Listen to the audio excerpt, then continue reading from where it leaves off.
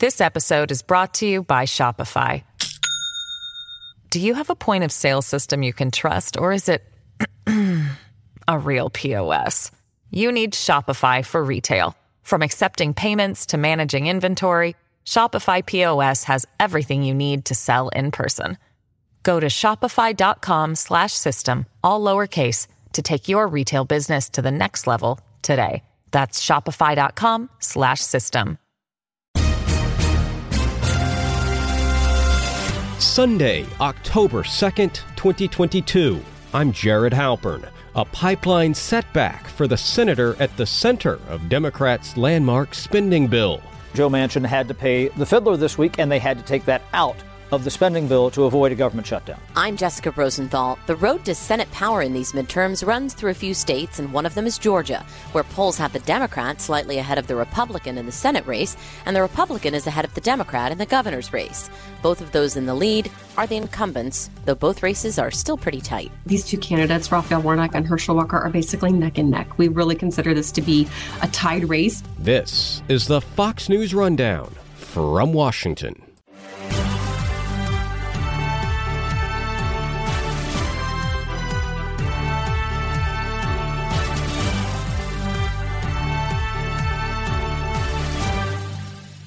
Send my regards to Congress. No, I'm not leaving the Capitol Hill beat, but most lawmakers are leaving Capitol Hill, unlikely to return until after the midterm elections. No votes are scheduled for either the House or the Senate for the next 6 weeks. It's campaign time for many. Before the jailbreak, as it's called around here, Congress did make sure the lights will stay on while it's gone, approving a short-term spending bill extending government funding through the middle of December. It also provides billions more in military and economic aid for Ukraine. It does not, however, greenlight the Mountain Valley Pipeline, a still under construction pipeline to deliver natural gas between Virginia and West Virginia. West Virginia Democrat Joe Manchin had hoped that project, along with broader permitting reform, would be part of the continuing resolution to fund government. Senate Majority Leader Chuck Schumer said it would. After all, agreeing to the permitting reform was key in securing Manchin's vote for the Inflation Reduction Act, the legislative gem for many Democrats, setting up new funding for clean energy, prescription drug prices, and a minimum corporate tax. If not for Manchin's support, that bill never gets passed in the 50-50 divided Senate. And Manchin has enjoyed at times an outsized role in brokering moderation. But when it came to permitting, that influence waned, with Republicans and Democrats alike opposed. With the government funding deadline approaching, Manchin acquiesced. He dropped the provision. And as my colleague covering Congress, Chad Pergram, wrote, paid the fiddler. Here's what happened with Joe Manchin. And paying the fiddler, if you prefer strings, paying the piper, if you like woodwinds, I guess. But a bill came due on Joe Manchin this week. There was a mortgage that Republicans had taken out on Joe Manchin after he voted for the Democrats' social spending plan back in August, dealing with climate and health issues and spending and tax and things like that. Meantime, you had liberals in the House and Senate who had taken out a political lien on Joe Manchin, dating back to last year when he was resistant to passing a much larger social spending plan, Build Back Better, as it was often called here. He said, no, we can't do that. We have to reduce inflation. We have to reduce the deficit. I want to address the cost of pharmaceuticals, and that's it. So everybody thought this was dead. Well, guess what? He came to Chuck Schumer, the majority leader, in late July and said, I got a deal for you. And if you pass this bill like this, they called it the Inflation Reduction Act. Remember, this was important to Joe Manchin, inflation.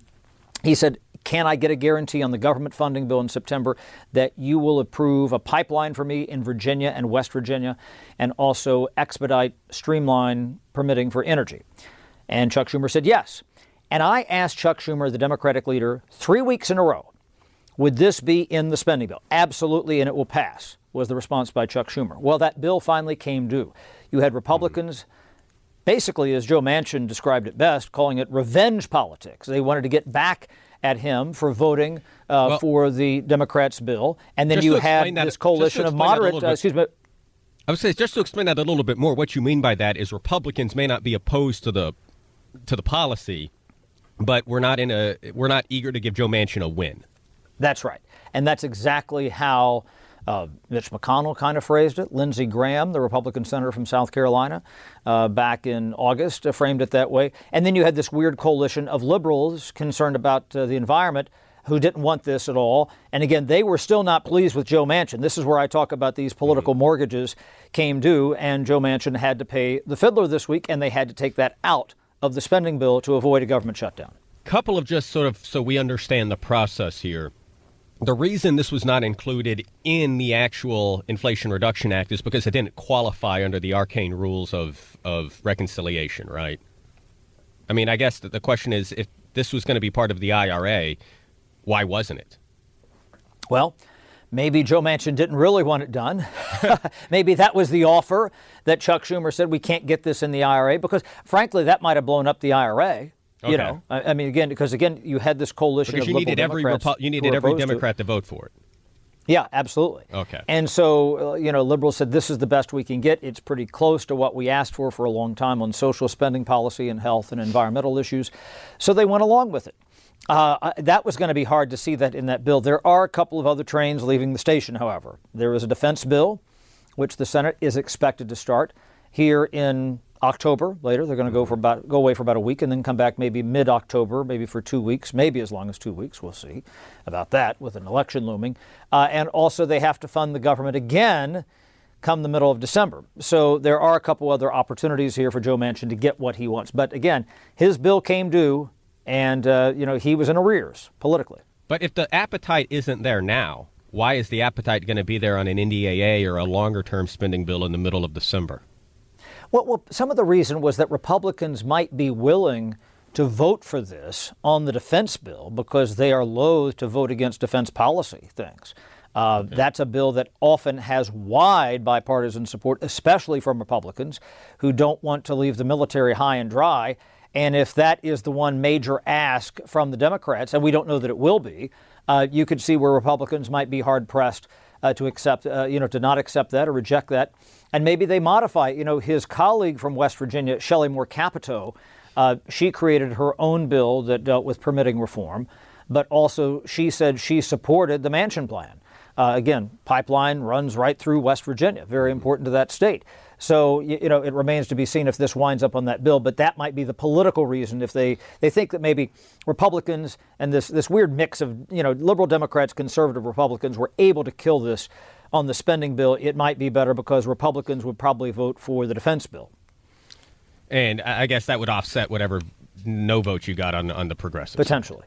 Yeah. All right. Let's talk about another. This is not legislation that at least has been scheduled for a vote yet, but a big development. We've been talking about, I think, in previous segments, this idea about members of Congress and their ability to trade individual stocks. And about a decade ago, there was something called the Stock Act, where members of Congress have to be transparent. They have to disclose stocks that they own, stocks that they sell, stocks that they buy. This would go further. This would say that you are not able to trade stock if you are an elected member of Congress. I think and it would go to other branches of government, too, for higher level officials. I think that sounds to most voters like a good idea. Why has this been such a slog in the House? And we'll see where it goes in the Senate. Well, you use the term slog. I asked that question to Hakeem Jeffries, the Democratic caucus chairman, and he said, no, I don't think that this has been a slow process at all. This is a legislative process. And the political reality of this, Jared, is that it does take a while to get votes together on a controversial issue like this. And so that issue might not be ripe just yet. The reason they passed the Stock Act in 2012, about a decade ago, was because not so much that the members wanted to do it, but it was the consequences they would face from their voters if they didn't do it. Now, that has not reached a critical mass outside of Capitol Hill just yet, but this would be pretty extensive. It would go against officials in all three branches of government, also senior aides on Capitol Hill. You'd have to put your money in mutual funds and stay away from crypto as well.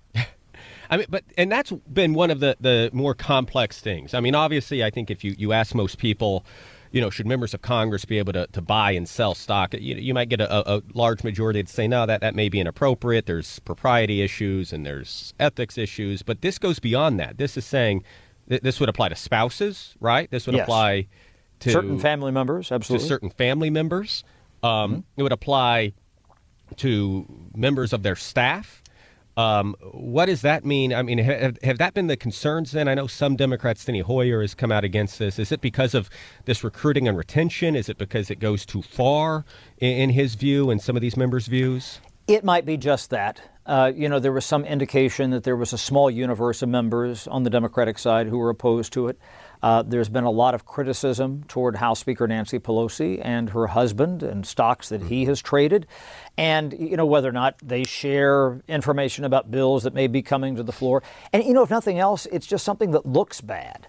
The idea that members might be privy to what's going on at the higher levels of government and then trade stocks. You had some other members. You had the former congressman from Western New York who got a pardon from former President Trump, Chris Collins, had an issue with this, was convicted, dumping some stocks because he saw potential problems. But that's been used as an example for why this law is not needed, right? That it is already illegal for members of Congress to participate in insider trading.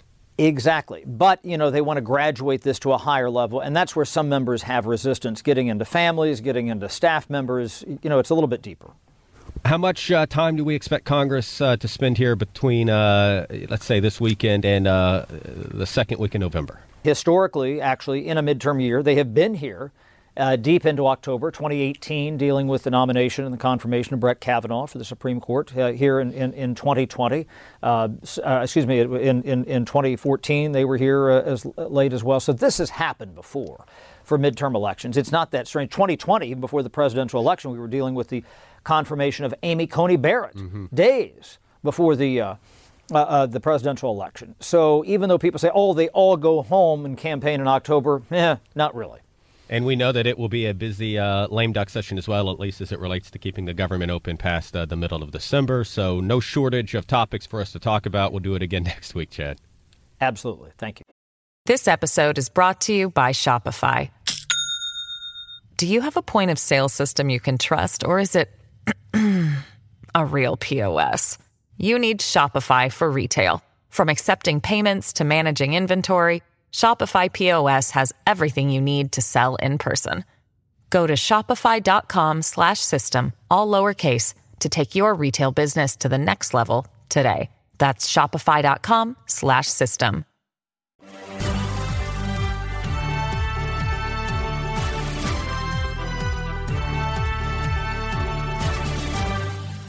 The polling out of Georgia indicates what the analysts call ticket splitting. Democratic Senator Raphael Warnock is slightly ahead of his Republican opponent Herschel Walker, and Republican Governor Brian Kemp is ahead of his Democratic challenger Stacey Abrams. In both cases, those maintaining the edge are the incumbents, but both races are still tight, though the governor's race may be less so. In the latest Fox News poll out this week, Kemp is ahead of Abrams by 7 points. He spoke to Fox News Radio's Guy Benson and brought up COVID policies.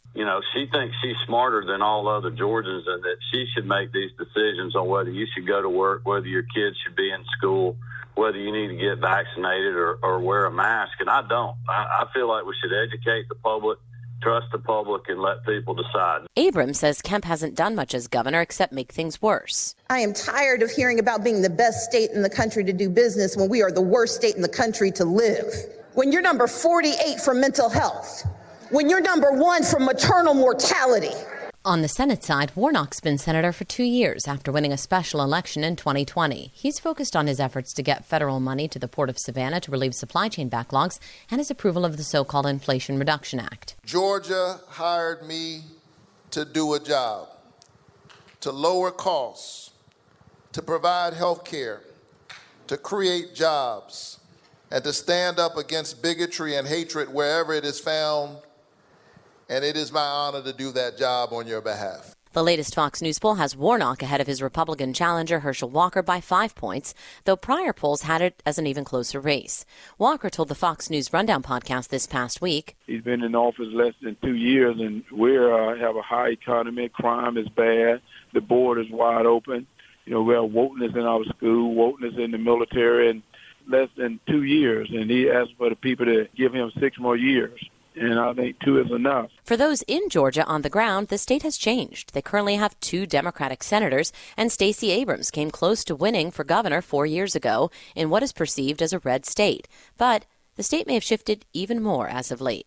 Since 2018, the last time we had midterm elections. Patricia Murphy is a political reporter and columnist at the Atlanta Journal-Constitution. Georgia has added 1.6 million new voters, which is about a fifth of the electorate. So that is a fifth of the state that has never voted for either Brian Kemp or Stacey Abrams, who's his Democratic challenger. So it's a rematch, but it's not a rematch. It's a really different kind of race, and you can really feel that when you're on the ground. So we, just like the campaigns, are trying to figure out who these new voters are, what they care about, will they vote, what are the issues that are going to motivate them. And that's a big piece of the unknown, to be honest with you, going into this election. We don't know exactly who's going to show up to the polls and what effect that's going to have. It could obviously swing the election either way in a state that's as close as Georgia.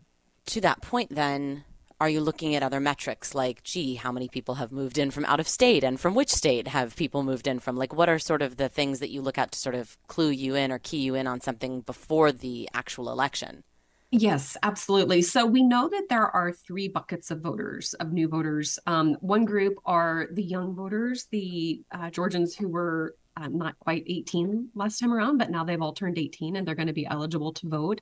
The second bucket is people who have moved in from out of state, and that is really the majority of who these new voters are. Then also there are the group of voters who were not registered the last time around, but are getting registered by the campaigns. That's a much smaller group, and we know that because Georgia has automatic voter registration. And when you go get your driver's license, you're just automatically registered to vote unless you say you don't want to be. And so the biggest chunk are those new voters. And what we know about them from our own research is that they are more diverse than the population. They're younger than the Georgia population on average, and they're more likely to be Democrats because those are typically reliably Democratic voters here in the state. And so we know that this new chunk of voters could give Democrats a real leg up if they can motivate them to get out to the polls. And that's the big if for Stacey Abrams and her campaign. The latest Fox News polls came out this week, and they show in the Senate race, the incumbent Democrat, Raphael Warnock, is ahead of Herschel Walker, the Republican, by 5 points. I know prior polls had been a little bit closer than that. What's your sense about this race? So our sense about this race is that it has definitely tightened, and these two candidates, Raphael Warnock and Herschel Walker, are basically neck and neck. We really consider this to be a tied race because polls have shown either Warnock ahead by no more than 5 points, and certainly if Herschel Walker is winning, it's been by about a point or two, no more than that. And so it just feels like they are trading the lead back and forth. Also, there's a third candidate in this race. His name is Chase Oliver. He's the Libertarian, and he's getting about 3%. That is hugely important in Georgia because you have to win 50% in November to avoid a runoff, and the runoff would come in December. And so Governor Brian Kemp does not have that same situation in his race. There is a Libertarian, but that Libertarian's only getting about 1% of the vote. And so this presence of the Libertarian candidate in that Senate race is really making us look to the likelihood that this could go to a runoff. We've never seen either Warnock or Walker get to 50% or even all that close to 50%. And so this is a race that feels like we're going to have kind of a second round after November if it goes the way we're expecting it. Interesting. Yeah, the enthusiasm gap and the support gap for Walker seems significant. In the Fox poll, at least, he's down by 20 points on enthusiasm compared to Warnock. And while 95% of Democrats say they support Warnock, just 82% of Republicans say they support Walker. Do you think the overall polling numbers would be different if a different Republican were running? In other words, is Georgia still like a lean red enough that this is about the candidate they have, or we just don't know because, as you said, we've got a lot of new voters? Yeah, we really don't know because we're in just this incredibly unusual election cycle where Governor Brian Kemp had a really strong primary. It looked like it would be a strong primary for former Senator David Perdue. Former President Donald Trump has gone after Brian Kemp relentlessly since the 2020 elections. And even though he's a Republican, that has brought some Democrats over to Brian Kemp's side. So he's getting an unexpected level of Democratic support, as is Raphael Warnock. He is getting Republican support in a way that we weren't expecting to see. And that is a huge factor for Raphael Warnock because those voters who are the split ticket, Brian Kemp and Raphael Warnock voters, those Republicans are saying they don't feel like Herschel Walker has shown them that he's really, really ready to do this job. Obviously, he was a professional football player, so famous here in the state. He's almost the most famous Georgian that we have. And then the fact that he's on a Senate race means that he has a very high floor. So he came into this race winning the GOP primary with about 70% support. And that support has only increased from Republicans, but just to a point. And so he does feel like a really unusual candidate for the Republicans because he was able to dominate that GOP primary against three other very, very qualified, in a normal year, any one of those three Republicans would have gotten elected statewide. But because Herschel Walker came in and was so beloved and famous, especially among the Republican electorate, he ran away with that primary. However, he also is having to do more work to convince some Republicans that they want to send him to the Senate. On that ticket splitting note that you just pointed out, it does make you look at Kemp a little bit more closely because, and again, I'm going to point out the Fox News poll, it found Kemp's approval rating at 57%, but it also found that supporters of Stacey Abrams are far more enthusiastic than supporters of Brian Kemp. Just 54% of Kemp supporters say they're excited about voting for him, and 75% of Abrams supporters say they're excited to vote for her. What does that tell you about, I guess, how voters feel about Kemp or about, I guess, if they're choosing him because they don't like the alternative, or, you know what I mean? Yeah, so I think it says a lot about Stacey Abrams that her support is sort of what we consider more narrow and deep. The people who are voting for her love her. She is at this point sort of a legendary figure in Georgia Democratic politics, not only because she won. She came kind of close to winning in 2018, but the 2020 races, when Joe Biden won Georgia in 2020, Democrats gave Stacey Abrams more credit than Joe Biden for that victory because of this immense ground game that she put into play, because of her fight for voting rights. And they really felt like she had ceded the territory for a Democrat to win statewide. So the people who support her love her. But she is having to do a lot more work to convince moderates and any kind of, you would think of them as kind of soft Republicans, moderate Republicans. She's made very little progress with moderate Republicans. And this is a state where if you want to win more than 50% of the vote, you're going to have to get more than half of the voters. So somebody else from another party is going to have to come over and support you. Kemp is doing that with some Democrats, but Abrams has not been able to do that with moderate Republicans and independents as much. She also has an unusually soft level of support among Black voters, especially Black male voters. And I think that has a lot to do with the fact that she is a woman and a Black woman running statewide. That has obviously we've never had a female governor. We've never had a Black governor. She's really running uphill against both of those sort of historical, that muscle memory for voters. And so she's having to do a lot of extra work with Black voters that we were not expecting her to need to do, especially with Black male voters. And tell me a little bit about Stacey Abrams, because this, as you noted, it's her second time around, right? And it sounds like you're hinting a little bit at a possible ceiling for her support in the state. And I'm just wondering, she's made a lot of comments on the campaign trail. She said, like, for example, her unwillingness to concede the governor's race 4 years ago can't be compared to what former President Trump did. She said a fetal heartbeat at 6 weeks isn't an actual heartbeat. Is she as popular as she was 4 years ago? Or, as you just said, is it sort of, it really depends on the demographics, and maybe a little bit of support, maybe broader support among more moderates is waning?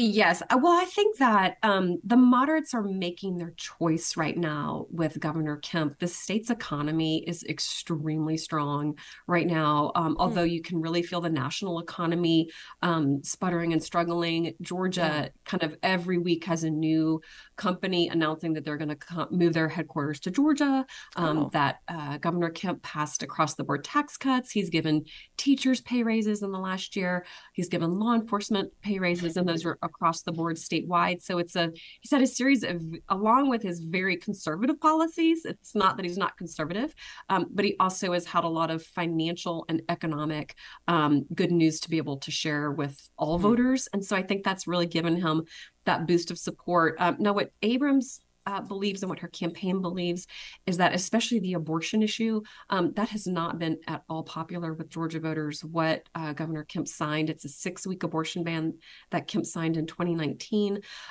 That is broadly unpopular in the state. It's got about 36% of Georgians support that. So the Abrams campaign is saying these polls do not reflect that, in their opinion, how much that's going to galvanize female voters and even moderate Republican women to come over to her side. She had a quote really just within the last day.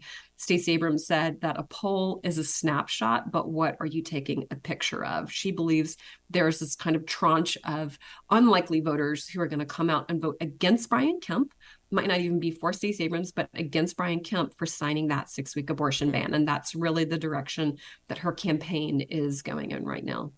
Fascinating. Interesting to hear that Georgia's economy, that the vibe there is that it feels better than the national picture, especially, I guess, if you've got 1.6 million new people, I guess you would imagine there would be more companies as part of that. But I want your thoughts about former President Trump, because he did really well in the primaries nationally, right? But not in Georgia, as you noted. His pick for Republican Governor David Perdue didn't obviously fare well, and Kemp got to hold on to get the chance to run again. Where are Georgia Republicans on Trump? So Georgia Republicans in our 2022 primaries, just basically rejected Donald Trump. They rejected his pick for governor. They rejected his pick for insurance commissioner, secretary of state, President Trump had run a candidate against our sitting Secretary of State, who's Republican, Brad Raffensperger. He put a lot of time and effort into pushing Jody Hice for that seat, and Jody Hice got less than 40% of the vote. There was just this kind of, Trump was running candidates up and down the ticket, and nearly all of them lost. And, even for Attorney General, these way down the ballot races you never really think of, he was really looking to unseat all of the Republican incumbents that he felt like were not supportive of his efforts to flip the election in 2020. But Georgia voters just didn't really care. Governor Kemp won with more than 70% of the vote. And that was the case for most of those Trump candidates down ballot. And so it might be different if President Trump ran again and was running sort of with his own name in a GOP primary. But his name sort of tangentially on the GOP primary ballot here in Georgia made no difference. And I would say in some cases it might have even hurt some of those Republicans who might have been better off just trying to establish their own brand identity instead of running just on Trump's effort to overturn the 2020 elections. It just didn't work. It's kind of a huge flop, if you had to describe it in any other way. Why do you think that is? It's so interesting because so many other places, right, it's not the flop. But why? Was it because Georgia was such a focal point of Trump's at the time? Yeah, we have that very famous phone call of him calling Brad Raffensperger and saying, I just need you to find 11,000 votes. And it went on and on and on. And while that was happening, we had Governor Kemp, an elected Republican governor, elected Republican lieutenant governor. Every statewide official in Georgia is a Republican, including the Secretary of State.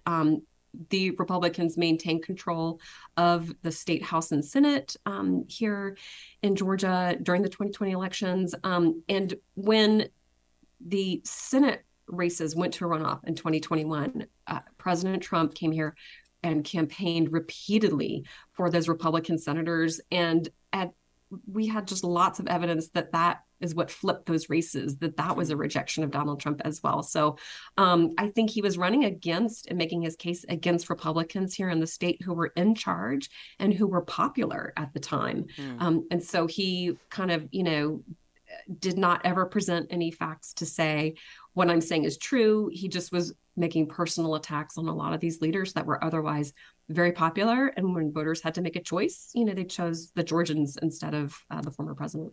Got it. Finally, Patricia, tell me a bit about how people expect Georgia's relatively new election law to play out. I know voting starts, I think, in mid-October. Are people talking about that law still? I mean, it was a huge storyline for months. And I'm just wondering, is it still, or are people making voting decisions based on how they feel about that, or have people moved on? I think it is not as much of a storyline as we would have expected it to be. We had our primary elections in May of this year that went very smoothly. I think we had a huge turnout. We had gigantic turnout numbers and very few stories from voters saying, I tried to vote and I couldn't vote. This law made it impossible for me to vote. So none of the kind of worst case scenarios that were predicted have come true so far. Also, the candidates and the campaigns are investing millions of dollars to educate voters and tell them how to vote this time around. So they're saying, do not bother thinking that there's going to be a drop box for you. There's not. Here is exactly when you need to make your absentee ballot request. And here is exactly when you need to get that back into the Secretary of State's office.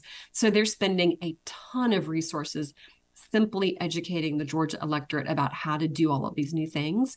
And they've been largely successful. I know that Democrats still are worried that a shortened time to get your absentee ballot in could hurt them. They're especially worried that if this goes to a runoff in December, that law also shortened the runoff window from 9 weeks to 4 weeks.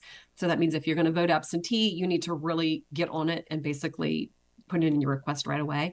So there's a lot more work for these campaigns to do. There's a little bit more work for voters to do, but so far, so good. And I think that's why we're not seeing as much coverage of that law, because it just hasn't been as bad as anticipated for voters. Patricia Murphy with the Atlanta Journal-Constitution, thank you so much for your time. Thank you.